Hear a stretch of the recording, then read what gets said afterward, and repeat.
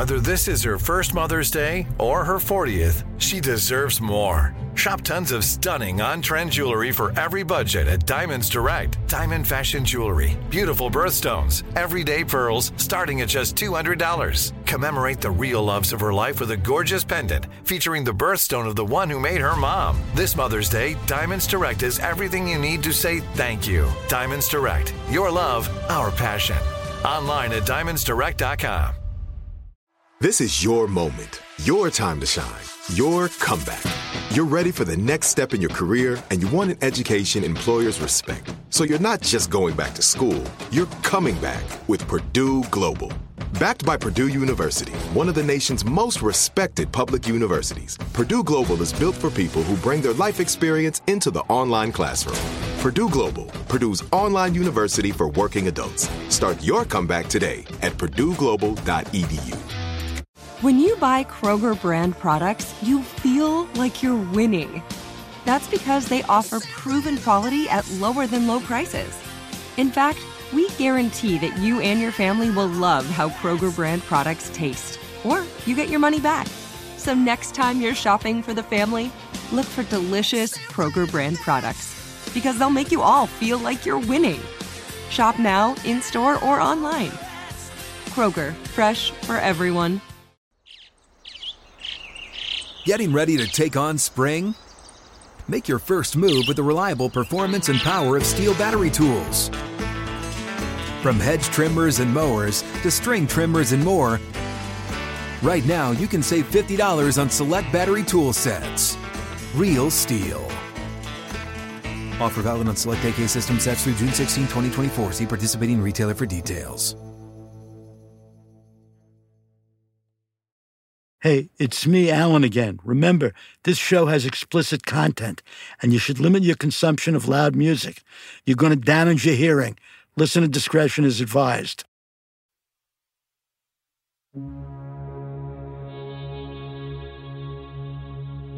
I'm going to be reading from the coroner's report, and this is not the easiest thing to read. That's Alan Sachs again. He spent years trying to unravel the mystery of Peter Ivers' murder.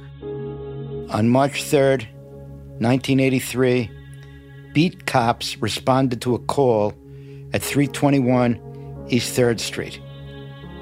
They arrived to the 6th-floor loft in an old warehouse building in downtown L.A., not far from Skid Row. A Mr. James Tucker discovered his neighbor, Peter Ivers, in bed, covered in sheets and a quilt, with blood splatter on the wall nearby. Ivers was lying in bed in street clothes, no shoes. There was a pillow over his head, which obscured a zigzag laceration on the right side of his forehead. The medical examiner called it a bludgeoning. He was pronounced dead at 15:47 hours. Cause of death was blunt force trauma to the head.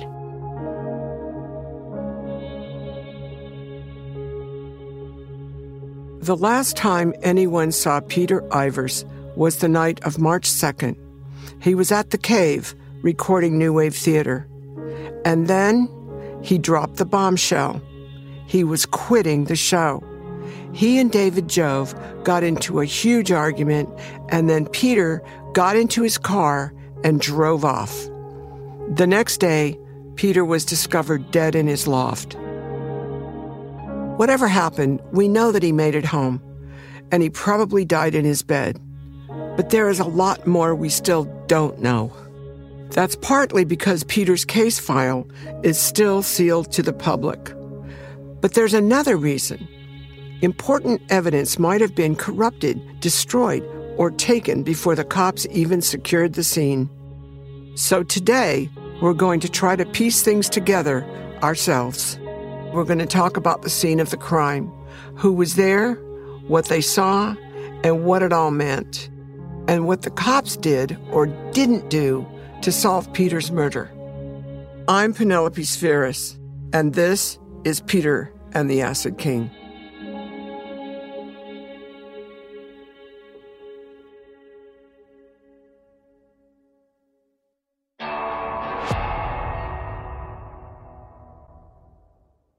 Are you looking for the perfect move-in ready home this spring season? Now's the time to buy at Fisher Homes. For a limited time only, enjoy below-market interest rates starting at 5.375% APR, 6.139% APR. With these exclusive lower rates, you can save hundreds on a move-in ready home and start enjoying the benefits of home ownership even faster. Schedule your personal tour with one of our new home specialists at FisherHomes.com and make this spring the season you find your perfect home sweet home. Financing provided by Victory Mortgage, LLC, NMLS 461249, Equal Housing Lender. Hi, I'm Cindy Crawford, and I'm the founder of Meaningful Beauty. Well, I don't know about you, but, I never liked being told, oh, wow, you look so good for your age. Why even bother saying that? Why don't you just say you look great at any age, every age? That's what Meaningful Beauty is all about. We create products that make you feel confident in your skin at the age you are now. Meaningful Beauty. Beautiful skin at every age. Learn more at meaningfulbeauty.com. Like many of us, you might think identity theft will never happen to you. But consider this. There's a new identity theft victim every 3 seconds in the U.S. That's over 15 million people by the end of this year, equal to the populations of New York, Los Angeles, and Chicago combined. Even worse, identity theft victims often don't even know they're victims. That's why LifeLock Identity Theft Protection alerts you to identity threats, even the ones that don't show up on a credit report, like data breaches, fraudulent bank transactions, loan and credit card applications, and crimes committed in your name. If your identity is stolen, your own dedicated LifeLock U.S.-based restoration specialist will work to fix it. LifeLock protects you in ways that you simply can't on your own. Join now and save up to 25% your first year at LifeLock.com/iHeart. That's LifeLock.com/iHeart to save up to 25%. Identity theft protection starts here. If you use paper, you're a human. But if you choose paper, you're a papertarian. Someone who lives a paper-based lifestyle because it has a positive impact on the planet. And also because it's the easiest choice you'll make all day. Seriously. It's as easy as reaching for boxed instead of bottled water. It's as easy as opting for beauty products that come in paper packaging. It's as easy as grabbing eggs in a cardboard container.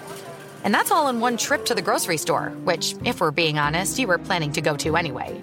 But paper isn't just an easy choice. Papertarians know that it's the smart choice, too. Because paper comes from trees, a renewable and sustainably managed resource. And paper products are designed to be recycled. In fact, when you choose products that come in paper-based packaging, those fibers can go on to be recycled up to 7 times. So why wouldn't you go papertarian? I'll wait. Learn more at howlifeunfolds.com/papertarian.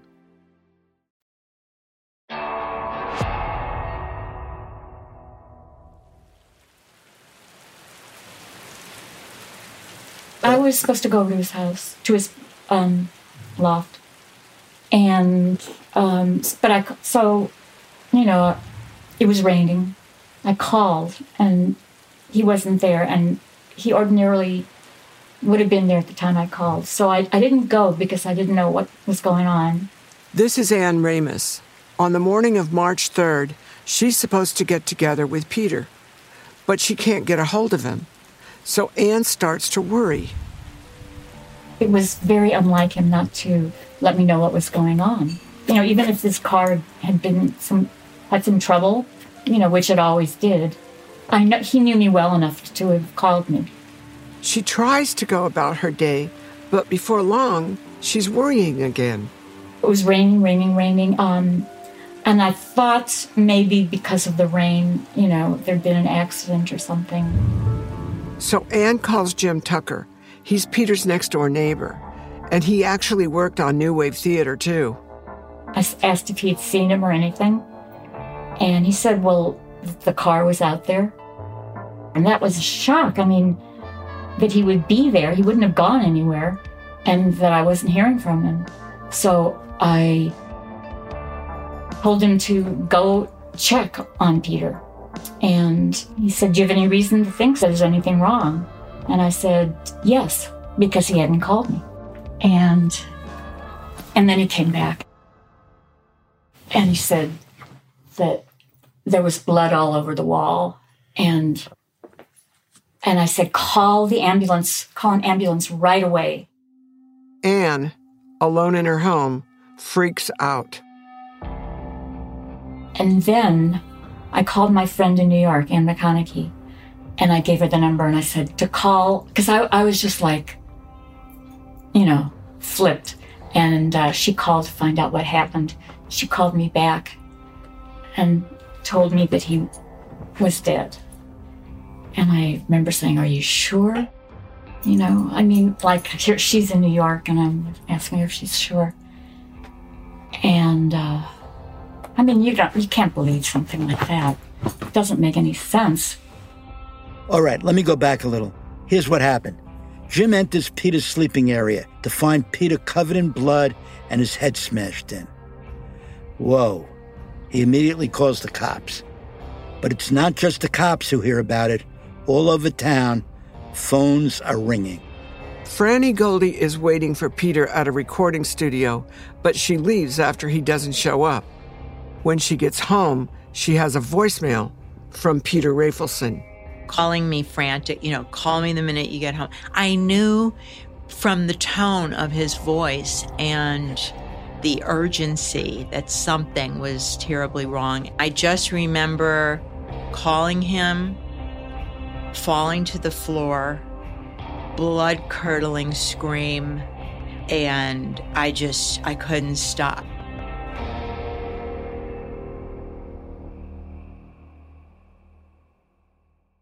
The reality was hard to face alone. Many of those who knew Peter, they just wanted to be with each other, to be with people who understood what they were going through. And the idea that Peter could be dead was just too hard to believe, so people started heading to Peter's place. David Jove is the first one to get to the loft. After Jove, it's out of control. Ann and Harold Ramis show up. Paul Michael Glaser, who played a cop on TV. Starsky from Starsky and Hutch. People just kept coming.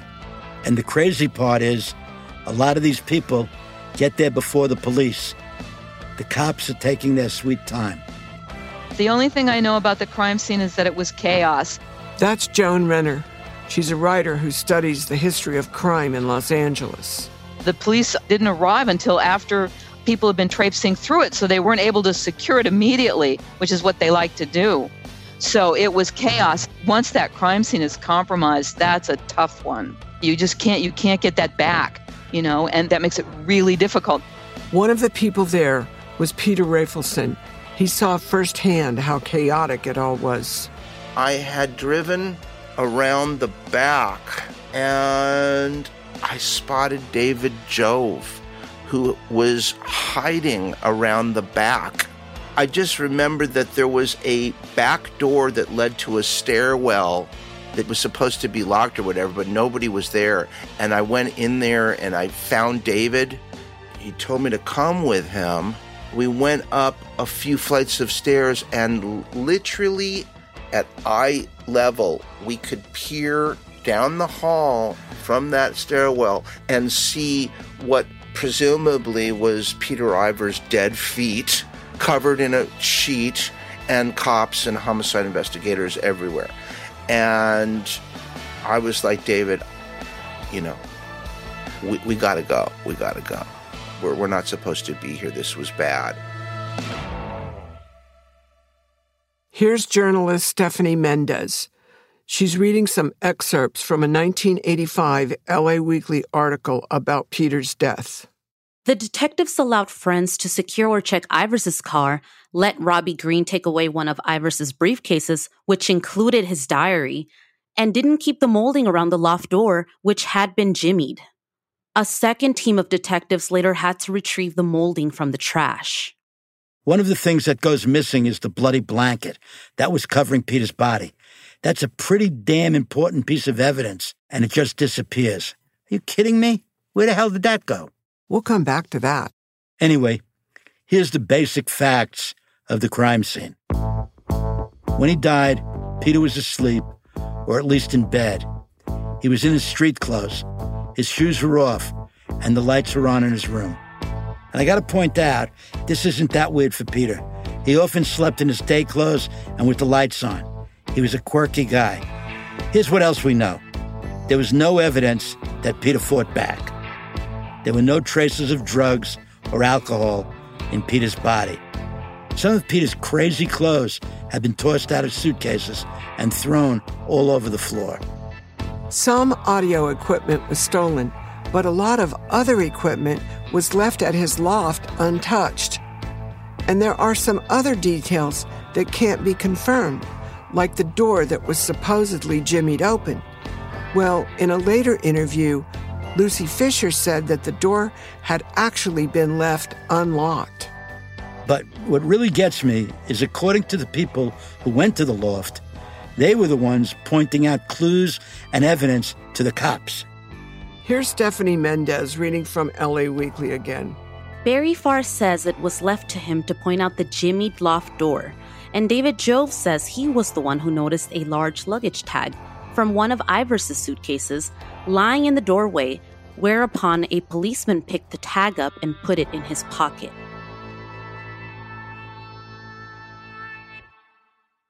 Eventually, the cops begin to interview people of interest. Some of them are Peter's close friends, who are still in shock. For starters, Franny Goldie gets called in by the cops. I remember there were some phone calls from the police. They wanted to talk to me. They wanted me to come down to the loft. And I was terrified. And I remember this guy, Stuart Kornfeld, took me. He said, "I'll take you." Because I was shaking. I couldn't draw. I couldn't do anything. Stuart takes Franny over to Peter's loft. And I went with him to the loft. And just knowing that he had been killed in the other room, I was horrified. Can you imagine yourself in this situation? You've been asked by the police to meet them at the place where your friend has just been found dead. It's heartbreaking, and it's definitely not standard practice, by the way. And they were asking me, "Do you smoke?" I was like, "Yes."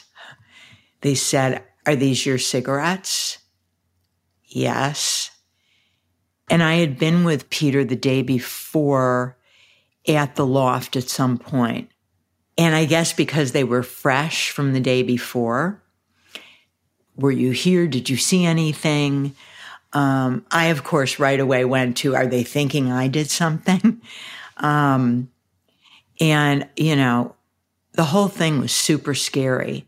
And then they started showing me pictures of Peter with Harold and his cronies from college, and asking me if Peter was gay, and just all different things. So the police are now interrogating Franny about Peter's sexuality? I'm like, no, he wasn't gay. Those are his friends. But they were, you know, they were cops. They were coming from a different place, you know. It's like guys in a picture together with their arms around each other, they're gay. He was a flirt, we know. Here's Ann Ramus. She's talking with Alan Sachs. I mean... Okay, so that's what I'm saying, that he was a flirt. Right, okay. Yeah, I mean, but... Yeah. He was... And that he was gay. He was mischievous. Right. Yeah, I mean, I don't know if he ever had any male... any experiences with male, but I know he certainly wasn't gay, you know, exclusively. Right. Here's Stephanie Mendez reading from LA Weekly again. According to the article, the cops zeroed in on Peter's lifestyle right away. The basic lines they wanted to know were what kind of nightclubs Peter frequented, what kind of people he hung out with. They were looking for that underside nightlife aspect. Look, this was the early 80s, the Reagan era, the beginning of the AIDS crisis. Maybe the cops were inclined to look at being gay as somehow subversive or suspect, and certainly the cops had their stink eye on the punk scene. You're not blaming what happened to that girl on music. Don't underestimate this particular kind of music, Quince. You tell a kid, a vulnerable kid, over and over again that life isn't worth living, that violence is its own reward, and you add to it the kind of intensity that this music has, and you just might convince her. This is a clip from an 80s crime drama called Quincy M.E. In this episode, a kid gets murdered while slam dancing at a punk club. Let me take you down to one of these clubs. You've got to see it with your own eyes to believe it, Quince. I've seen children come off that dance floor with crushed ribs and bloody faces, like soldiers fighting some kind of insane war. You're not really saying that music can kill, are you? Yes, I am. I believe that the music I heard is a killer. It's a killer of hope. It's a killer of spirit. The music I heard said that life was cheap and that murder and suicide was okay. That's just a TV show, but it tells you something about punk's reputation at the time. Punk was counterculture, and counterculture is always going to stir up the mainstream tight asses. So maybe that's why the cops zeroed in on Peter's lifestyle when interviewing Franny. Maybe they thought Peter got mixed up in the wrong scene and paid the price. But there was something else that may have influenced the cops' behavior that day. Location, location, location. Here's Stephanie Mendez reading again from an LA Weekly story about Peter's death. Peter Taylor, who lived with Ivers and Jim Tucker in the loft, says, "I think the police handled the whole thing in a pretty strange fashion. They didn't seem too concerned. I guess this area is a real hotbed of murder activity." Peter lived just off of Skid Row, and that made it a lot easier for the police to dismiss his death. In 1982, around the time New Wave Theater got picked up by USA Network, Peter moved out of his Laurel Canyon house and into a downtown loft. Here's Russell Buddy Helm. He played music with Peter. He desperately wanted to come downtown and get a law. And I said, no, Peter, you're not wired for it. You're from Harvard. You know, you got a degree in dead languages. No. If you're driving a ragtop, Alfa Romeo, you should not be in downtown L.A. Actually, it wasn't an Alfa. Peter was driving a shitty Fiat. But Russell's point still stands. Anyway, in Peter's eyes, the benefits of living downtown greatly outweighed the risks. The atmosphere and the feeling, it was like anything can happen. That's Steven Seemeyer, an artist who lived downtown at the same time as Peter. If I was doing a performance piece, if I was going to be at 2nd and Alameda doing a performance in a building in an old warehouse, I would call 15 people, and those 15 people would call 15 people. And we'd do hand flyers, and we'd post them up in the areas, all around downtown. And then you'd go and you'd do your performance, and like 200 or 300 people would show up. If you can make your rent in 1 or 2 days, then that means the whole rest of the month you're in your studio making art. Amazingly enough, you could actually make that work financially back then. I had one painting studio down there that was 10,000 square feet. My rent for that 10,000 square foot studio was $75 a month. What I remember about the loft, it was a very sort of classic downtown LA loft at that point, and there was like a bedroom sort of area. There were a lot of musical instruments and microphones set up. That's Violet Ramus, Harold and Ann's daughter. There was maybe some kind of kitchen, but it was just like, anybody could go there and do any art they wanted, and people were like lying on some pillows over here. There was like a little yoga meditation area over there. The loft is 6,000 square feet. There are some common areas, and Peter has his own private space where he sleeps. It was sort of like if you could empty out your creative brain and make it into a physical living space. It was kind of like the perfect artist loft. The space may have been perfect, but the location wasn't for everyone. Going back for decades, Skid Row has been ground zero for homelessness in Los Angeles. Here's Gary Blasey. He's a lawyer who's been advocating for the residents of Skid Row for more than 40 years. Skid Row was really sort of created in a political compromise in the late 70s under what was called the containment plan. If you wanted to open a service for unhoused people or anything like that. It really could only be in Skid Row. So basically, the number of people on the streets really exploded in between 82 and 84. So you have an area filled with thousands of unhoused people. And unfortunately, it means that it was a place often ignored by the cops. Sort of in the culture of LA, there's this really nasty, scary underbelly of LA. And so it was, and I think it really disrupted the 1950s white picket fence suburban concept of LA. I don't think the Skid Row Stabber or the Skid Row Slasher, those were not stories that got picked up. The Skid Row Stabber and the Skid Row Slasher are serial killers who operated in the 1970s. Together, they killed at least 20 people, but they were only two of the serial killers operating in LA. The Hillside Strangler, the Sunset Strip Killer, and the Freeway Killer. LA was the serial killer capital of the world at this time. There have been enough bodies found over a wide enough area to strongly suggest more than one killer, but police say they really don't know. In Los Angeles, a killer the police are calling the Hillside Strangler has murdered 10 young women and left their bodies on the hillsides along the highways. Today, the police found another, number 11, they think. One of the serial killers who roamed around in the early 80s was Richard Ramirez, the Night Stalker. He killed at least 13 people. Serial killers often targeted people the police didn't care about: sex workers, gay men cruising, vulnerable people. Young women, particularly prostitutes, are widely known as the serial killer's most likely target. Yet with all the attention to female victims, the public sometimes forgets that more than a third of all those murdered are male. Listen, we're not saying Peter was killed by a serial killer. As far as we know, there's no evidence of that. What we're saying is that the police may have perceived Peter, a guy who wears pink sequin jackets and lives near Skid Row, as just another statistic of LA crime. He could have been an easy target for the bad guys.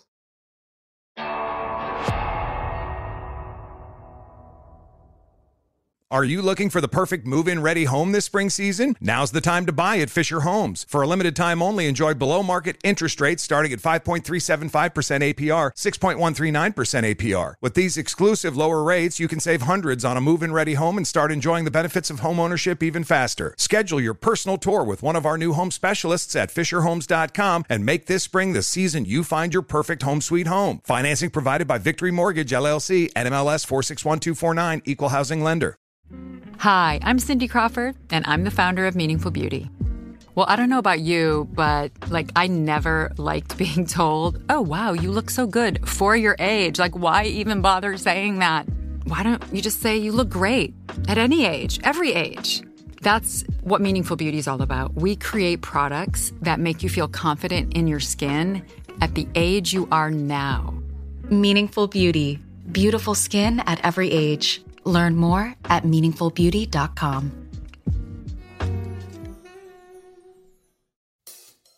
If you use paper, you're a human. But if you choose paper, you're a papertarian. Someone who lives a paper-based lifestyle because it has a positive impact on the planet. And also because it's the easiest choice you'll make all day. Seriously. It's as easy as reaching for boxed instead of bottled water. It's as easy as opting for beauty products that come in paper packaging. It's as easy as grabbing eggs in a cardboard container. And that's all in one trip to the grocery store, which, if we're being honest, you were planning to go to anyway. But paper isn't just an easy choice. Papertarians know that it's the smart choice, too. Because paper comes from trees, a renewable and sustainably managed resource. And paper products are designed to be recycled. In fact, when you choose products that come in paper-based packaging, those fibers can go on to be recycled up to 7 times. So why wouldn't you go papertarian? I'll wait. Learn more at howlifeunfolds.com/papertarian. Right here, right now. Find your beautiful new floor at Right Rug Flooring. Choose from thousands of in-stock styles, ready for next day installation, and all backed by the right price guarantee. Visit rightrug.com. That's RITERUG.com today to schedule a free in-home estimate or to find a location near you. 24-month financing is available with approved credit. For 90 years, we've been right here, right now. Right Rug Flooring.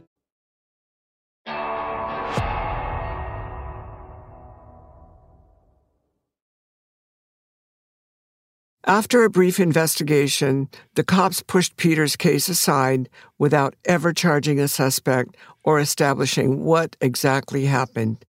Here's Ann Ramus. She's talking with Alan Sachs. But this seemed like they weren't really interested.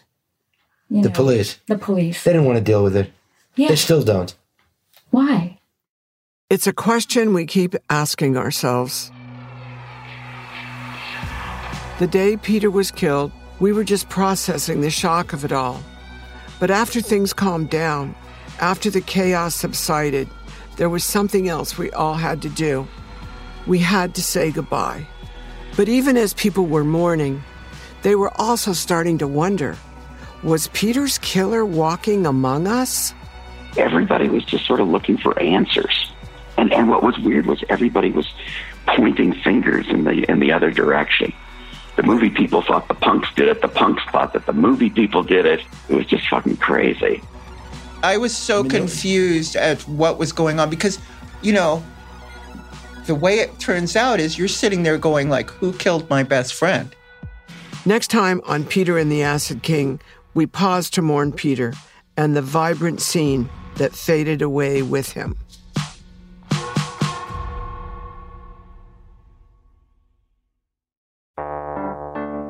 Peter and the Acid King is based on interviews recorded and researched by Alan Sachs. It's produced by Imagine Audio, Alan Sachs Productions, and Awfully Nice for iHeartMedia.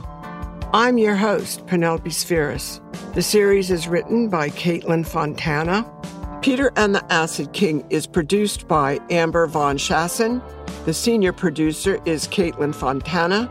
And the supervising producer is John Asante. Our project manager is Katie Hodges. Our executive producers are Ron Howard, Brian Grazer, Cara Welker, Nathan Clokey, Alan Sachs, Jesse Burton, and Katie Hodges. The associate producers are Laura Schwartz, Dylan Cainrich, and Chris Statue. Co-producer on behalf of Shout Studios, Bob Emmer. Sound design and mix by Evan Arnett. Fact-checking by Catherine Barner. Original music composed by Alloy Tracks. Music clearances by Barbara Hall. Voiceover recording by Voice Tracks West. Show artwork by Michael Dare. Special thanks to Annette Van Duren. Thank you for listening.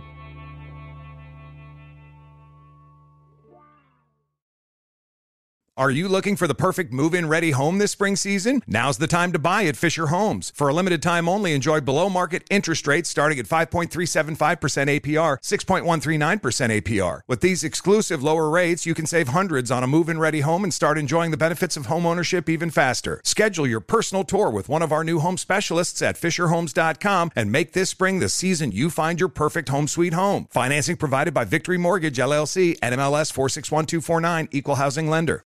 Right here, right now. Find your beautiful new floor at Right Rug Flooring. Choose from thousands of in-stock styles, ready for next day installation, and all backed by the right price guarantee. Visit rightrug.com. That's RITERUG.com today to schedule a free in-home estimate or to find a location near you. 24-month financing is available with approved credit. For 90 years, we've been right here, right now. Right Rug Flooring. We went from normal life, healthy child to acute lymphoblastic leukemia or B-cell ALL. The St. Jude team came up to get CJ via ambulance. Shortly after that, I noticed a rainbow. It meant that there was hope. We were driving into hope. To have hope is to have your child healthy, and we have that because of St. Jude. You can help kids fight childhood cancer. Please become a St. Jude Partner in Hope today by visiting musicgives.org. Ready? Okay. Give me a beach. Beach! Give me great food. Tacos! Give me adventure. Hiking! Give me a date night. Sunset cruise! Give me some smiles. Cheese! Give me more beaches. Beaches! What's that spell? San Diego! If you're happy and you know it, San Diego is the place to show it. Book your trip at sandiego.org. Funded in part with the City of San Diego Tourism Marketing District Assessment Funds.